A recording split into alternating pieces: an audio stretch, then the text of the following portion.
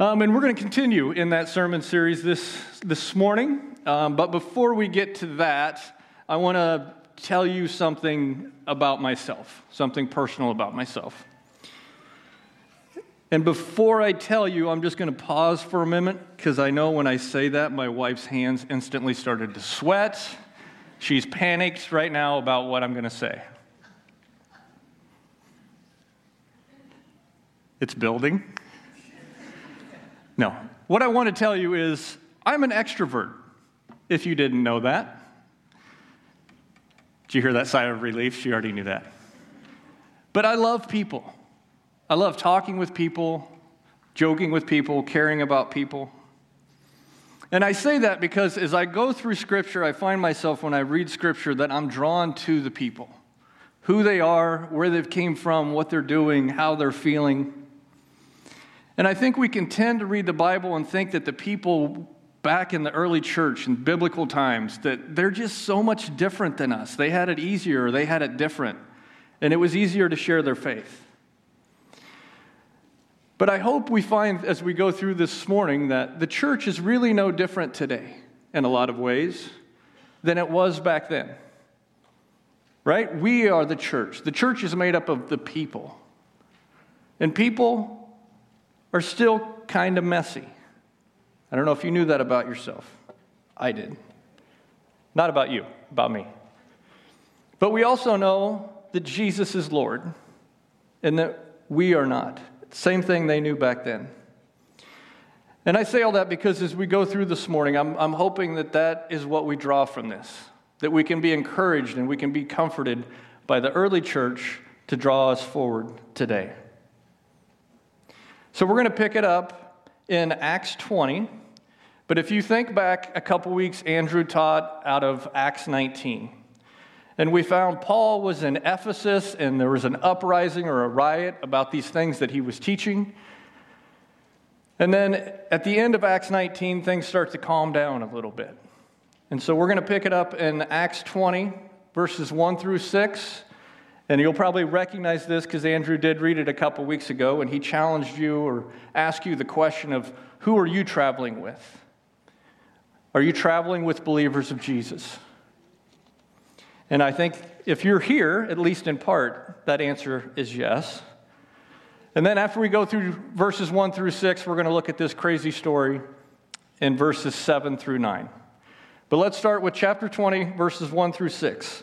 When the uproar had ended, Paul sent for his disciples, and after encouraging them, said goodbye and set out for Macedonia. He traveled through that area, speaking many words of encouragement to the people, and finally arrived in Greece, where he stayed for 3 months. Because some Jews had plotted against him, just as he was about to sail for Syria, he decided to go back through Macedonia. He was accompanied by Soapter, son of Pyrrhus from Berea, Aristarchus and Secundus from Thessalonica, Gaius from Derbe, Timothy and Tychicus and Trophimus from the province of Asia. These men went on ahead and waited for us in Troas.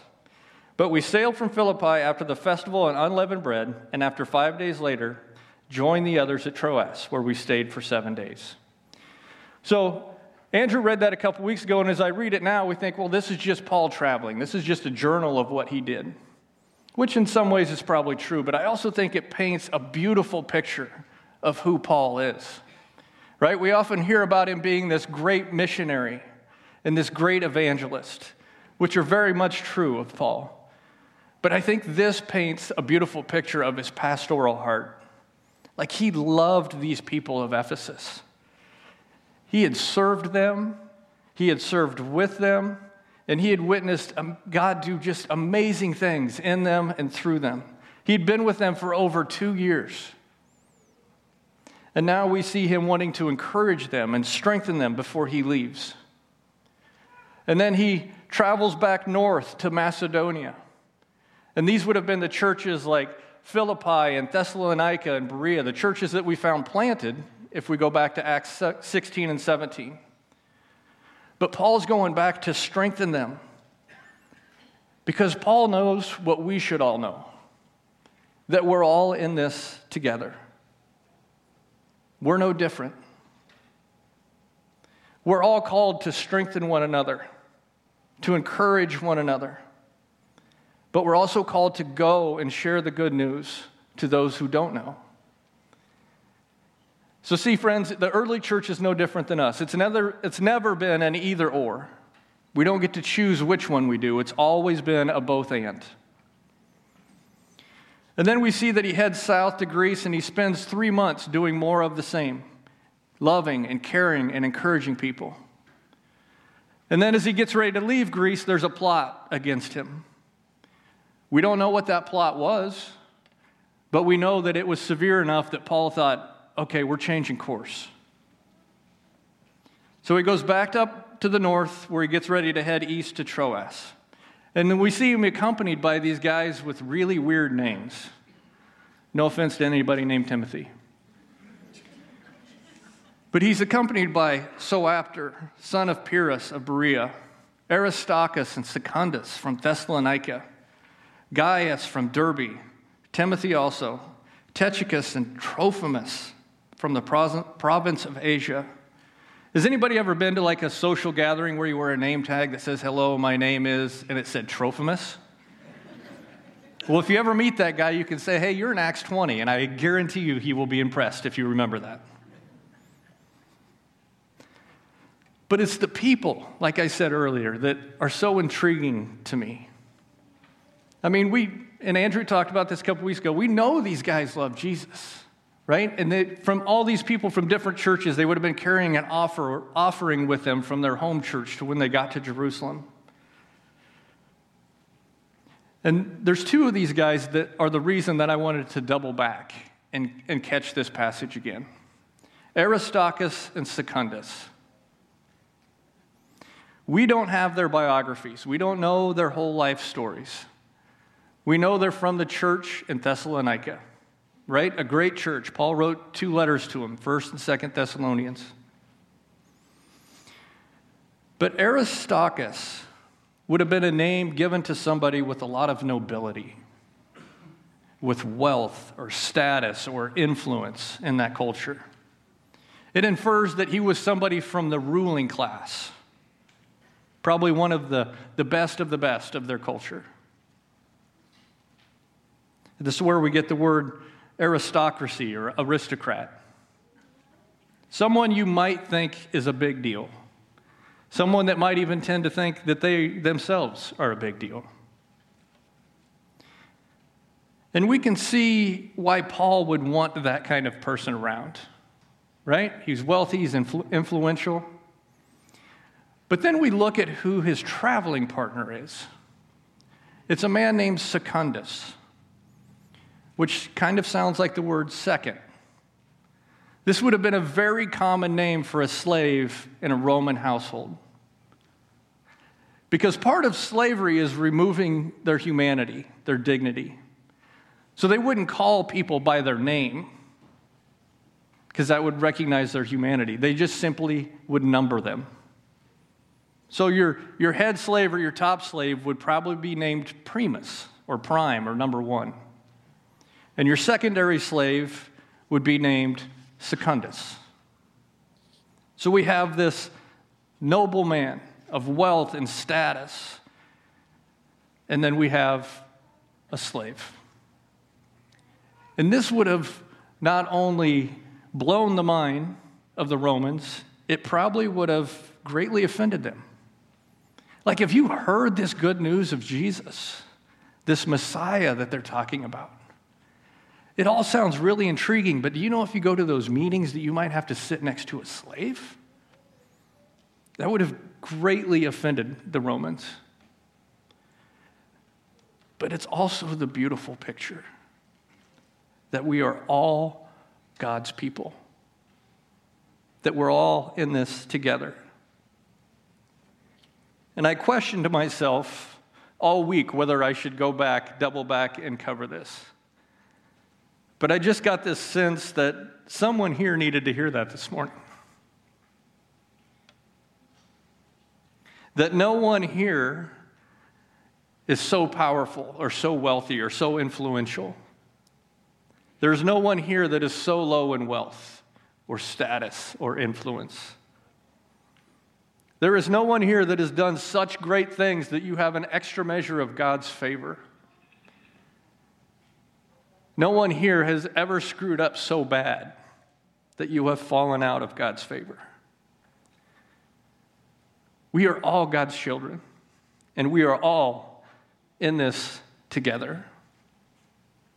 Right? God so loved the world that he gave his only Son, that whoever believes in him will never die but have eternal life. God did not send Jesus to condemn the world, but to save the world through him. We're all in this together.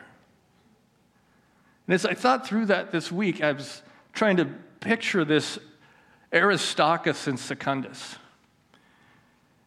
And in my little over 10 years of full-time ministry, I've got to meet some brilliant pastors, teach some amazing sermons. I've got to listen to brilliant minds like explain and talk about theology, some of which I even understood. But these people were influential. I mean, they knew what they were talking about. And I've also got to spend time with a lady named Ma Dodo, which I think you've heard me talk about before. A lady in her early 90s that had lived in the same mud shack in the middle of nowhere, Haiti, for over 70 years. And she prayed over our team with such fire. She was so alive for the Lord.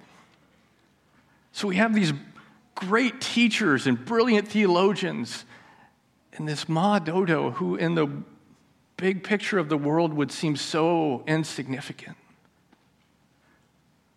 But the one thing that we all had in common was we loved the one that first loved us. So just like the early church, it doesn't matter who we are or where we come from. If we love Jesus, we're in it together. And so we see this interesting cast of characters traveling with Paul. And if you didn't catch it, when we get to verses 5 and 6, there's a shift. I'll read it, see if you can catch it. So these men went on ahead and waited for us at Troas. But we sailed from Philippi after the festival of unleavened bread, and 5 days later joined the others at Troas, where we stayed for 7 days. Anybody catch the shift? Luke goes from saying, he went there, he did this, to it's now we and us. If you look back in Acts 16, when Paul's getting ready to leave Philippi, he said this church still needs influence. It still needs some leadership. And Luke stays behind. And now we find it in Acts 20 that Luke and Paul are reunited. It's no longer Paul went and did this, it's we did this. So from here on out, we're seeing Luke give a first-hand account of what's happening. So we move on to an interesting story in Acts 20, 7 through 12. And again, it shows even more similarities between the early church and our church. It reveals interesting things about people. So on the first day of the week, we came together to break bread. Paul spoke to the people, and because he intended to leave the next day, kept on talking until midnight. There were many lamps in the upstairs room where we were meeting.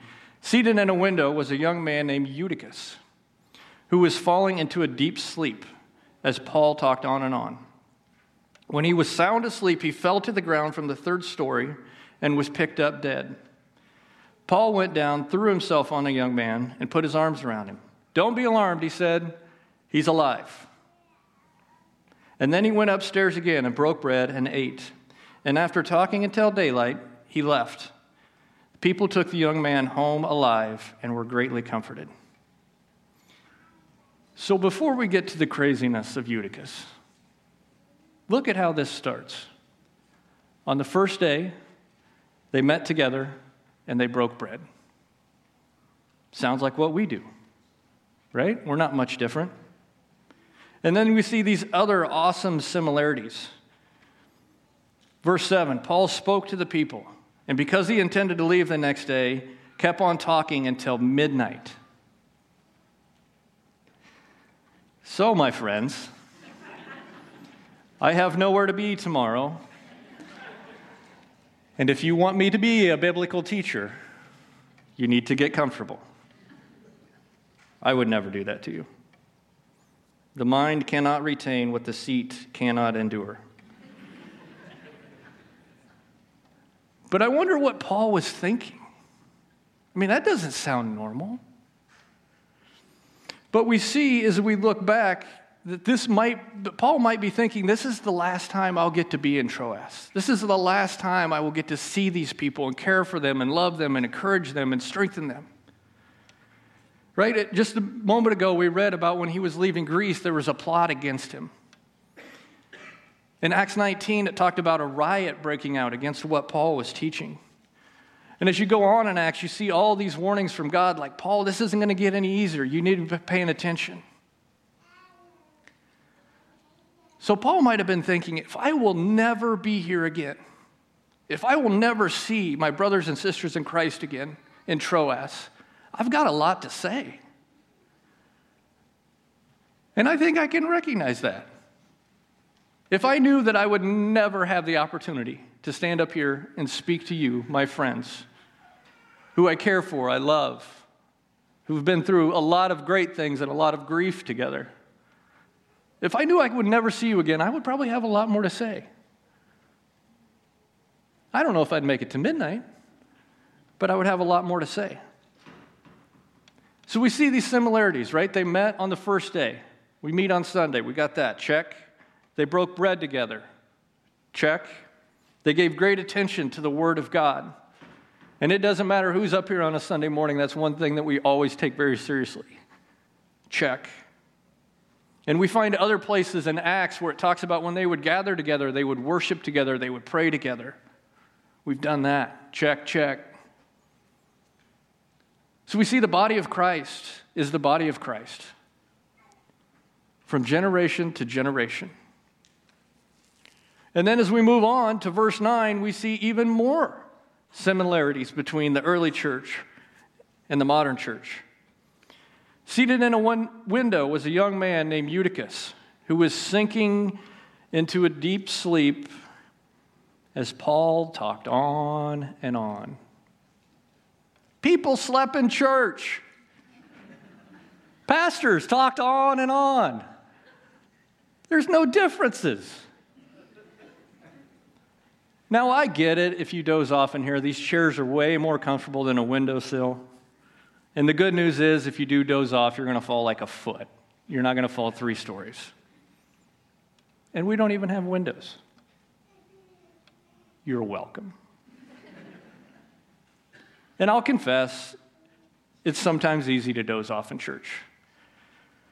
I did it 2 weeks ago, the Sunday after Nationals.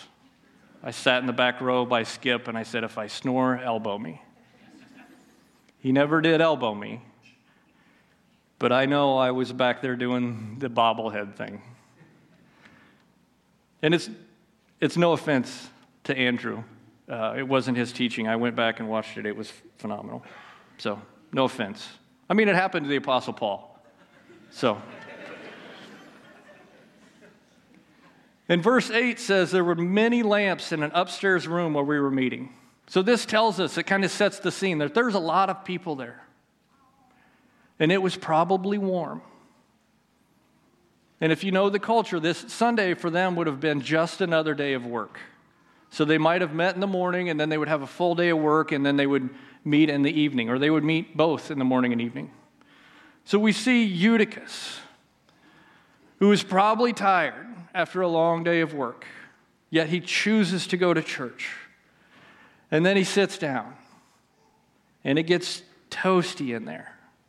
And he's in the window and probably feels an occasional breeze across his face. Paul keeps talking and talking. He dozes off, and he falls 3 stories to his death. But I read a couple commentaries this week that said, well, maybe he didn't actually die. Maybe he was like in a coma, or maybe he was just knocked out for a couple minutes. I guess the two arguments I would have with that is Luke was there, right? Does anybody remember what his occupation was before like missionary work started? Doctor. He was a doctor. So I would like to think that Luke was a good enough doctor that he could tell the difference between somebody that was knocked out and somebody that had died. And the second argument I'd have is my Bible says that he was dead. And so I have a hard time arguing with God's word. Like this was the one thing out of all of Luke's writing that he got wrong. So Eutychus falls asleep and falls 3 stories to his death. And another interesting side note is the name Eutychus means lucky. I think there's 2 sides to that coin. So when he falls, you can only imagine that there was this commotion or this chaos that broke out. Like, what do we do? He just fell from the window. So Paul obviously stops his teaching and he goes down and he throws himself on a young man and he hugs him. Probably the exact opposite of what any of us would do. I mean, we're not going to go body slam somebody and then squeeze them when we think they've been hurt that bad. In fact, I know we wouldn't, because I have a story, and it's a true story, as crazy as this might sound, of a Lucky. So, I don't remember how many years ago it was. I tried to figure it out the other day, and I couldn't. But the Pella Hospital was building their big addition on the west side.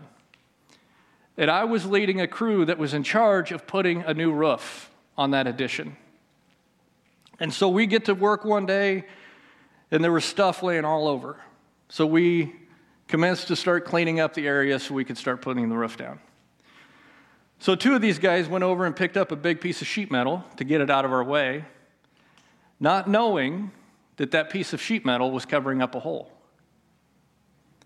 So they pick it up and they start walking, and obviously you can't see through sheet metal. So he's walking and steps in a hole. As he's falling, he hits his head on a pipe and then lands on the concrete, 15, 20 feet below. And chaos broke out. Some of the guys took off for the ladder so they could get down to him to see if he was okay. Other guys just literally ran around in circles with their heads cut off, like they had no idea what to do. A couple of them were just talking a million miles an hour in Spanish. I have no idea what they were saying. And in my confusion, I went over and I looked down through the hole. And there was Lucky. And it was just like the movies. Like his legs looked all weird, and there was blood coming from the back of his head. And I'm like, oh boy. And everything inside of me wanted to panic. But I'm like, I've got to get my friend help. So I call 911. The lady answers the phone, 911, what's your emergency? And I don't know if you've ever called 911, but as they're talking, you can hear them typing. She says, 911, what's your emergency? And I'm like, we need an ambulance as fast as you can. I've had a man fall through a hole. He's unconscious. He's bleeding from the back of his head. We need help now. And I can hear her typing. She said, okay, sir, what's your location? I'm at the Pella Hospital. And there's just silence. Like I could hear her thinking, if that's possible. And I said, no, you don't understand. We're working at the Pella Hospital. And so I had to explain this as fast as I could. And so finally she got it. She's like, okay, we're on our way. We'll be there. And so then I head to the ladder and run down. And as I get to this young man, the first thing they say to me is he's alive. Whew. That wave of relief. So when Paul says he's alive, don't be alarmed, he's alive. I understand that feeling. Let me finish the story. Lucky ended up getting 6 stitches in the back of his head. He cracked his wrist, and he was back at work the next week. Praise the Lord. So back to Paul and Eutychus. Don't be alarmed, he's alive. And if you've ever been in a scenario, anything similar to what I just explained, you understand that when that adrenaline hits, when you're that scared, you can't just calm down and walk away. Paul body slams him, squeezes him, says, don't be alarmed, he's fine, he's alive. And then he goes back upstairs, breaks bread, shares communion with his friends to remember, to reflect on the one who is resurrected. And then he talks until the sun comes up. That's a big night, y'all. How would you feel if you put yourself in that scenario? How would you feel? Well, this says that the people were comforted, and they took the boy home alive. I probably would have been comforted if I just made it through that night. Now, some of you might be wondering when I'm going to stop talking. And it was a late night at the races, so some of you might be ready to doze off. I heard Bob laugh at that, so he's about ready to doze off over there. But here's what I want to say. I don't condone or certainly encourage sleeping in church. I'm guilty of it. But I think there's worse things that we could do. Right? Because when you're sleeping, you're just defenseless. You're unaware of what's going on around you. You're completely inactive. So if you need to catch a few Z's here, I'm okay with it. Because I don't want you to sleep in your faith when you leave here. To be unaware of the people around you. To be defenseless to what the enemy's trying to do to you in your faith. To be inactive in your faith. I would rather have you sleep here and be awake and alive when you go out there. So there's a man named Charles Spurgeon who I read he had 3 great stories or analogies that kind of explain this same scenario. So the first story is there's this great plague breaking out through a city. Thousands of people are dying. There's city officials walking through the street just yelling, "Bring out your dead. Bring out the dead." And all the while, there's a doctor in the city who has the cure. But he's asleep. And so we just want to grab that man and say, "Wake up, let's go." And the second story was about a ship, had dozens of people on it. And it was caught in a storm and it was out of control and headed for the rocks. Chaos had broke out. And all the while, the captain of the boat was asleep. And so we want to tell the captain, "Wake up. Let's go." And then the third story was about a prison inmate who was being led out of his cell and walked down a hallway to his execution. And as he walked down that long, cold, quiet hallway, he was filled with anxiety. He was filled with fear of death and what comes after death. And all the while, there was a guard with a letter of pardon in his pocket, and he was sound asleep. You would want to grab the guard and say, "Wake up, let's go." So my point to those friends is it doesn't matter if you're called to share the gospel with an entire city, whether you're called to share the gospel and love and encourage and strengthen people in your home or in your workplace, or maybe you're just called to share it with that one person. Their life depends on it. right? The early church, we see them called to share the gospel in Jerusalem and Judea and Samaria and to the ends of the earth. Some of you may be called to do that. Some of you may be called to share it in Uganda or Haiti or Abaco. But I think mostly we're called to share it in Knoxville and Pella, Pleasantville and Melcher and Monroe, your home, your workplace. So when we say, let's go, we're not just saying, let's go to church and be comfortable with the people that we know believe the same thing we believe. When we say, let's go, it means let's go to church, but it means let's also go out there to save the inmate doomed for certain death. So when we come to communion this morning, we get to do it the same way that the early church did. We're no different. And it doesn't matter if you're a Aristarchus or if you're a Secundus. It doesn't matter if you're a preacher that stands up here and goes on, or if you're the one dozing off.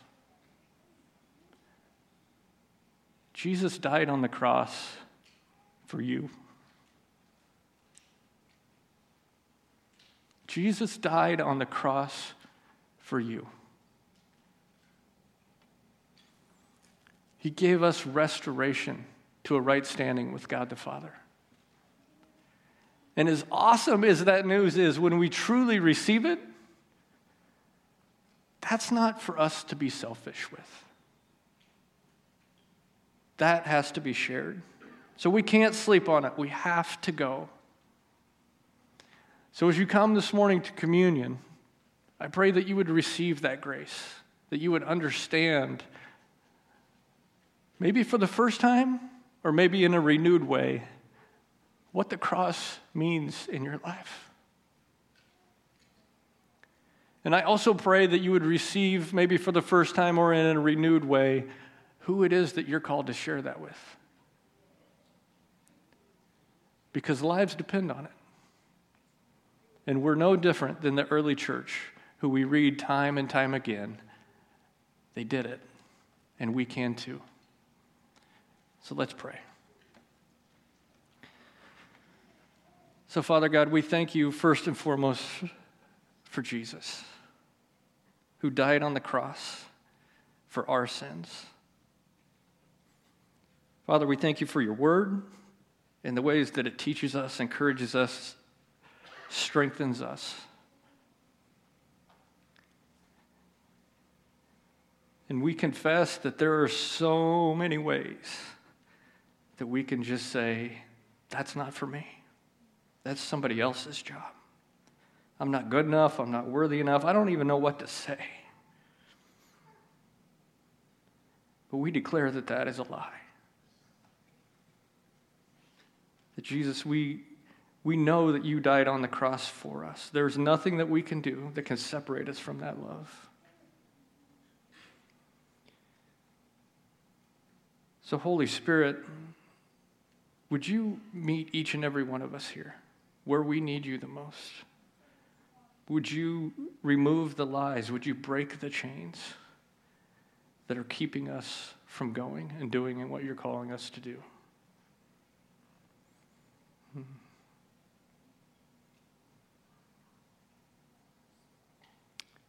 We just thank you that you are God and that we are not. We pray these things in Jesus' name. Amen.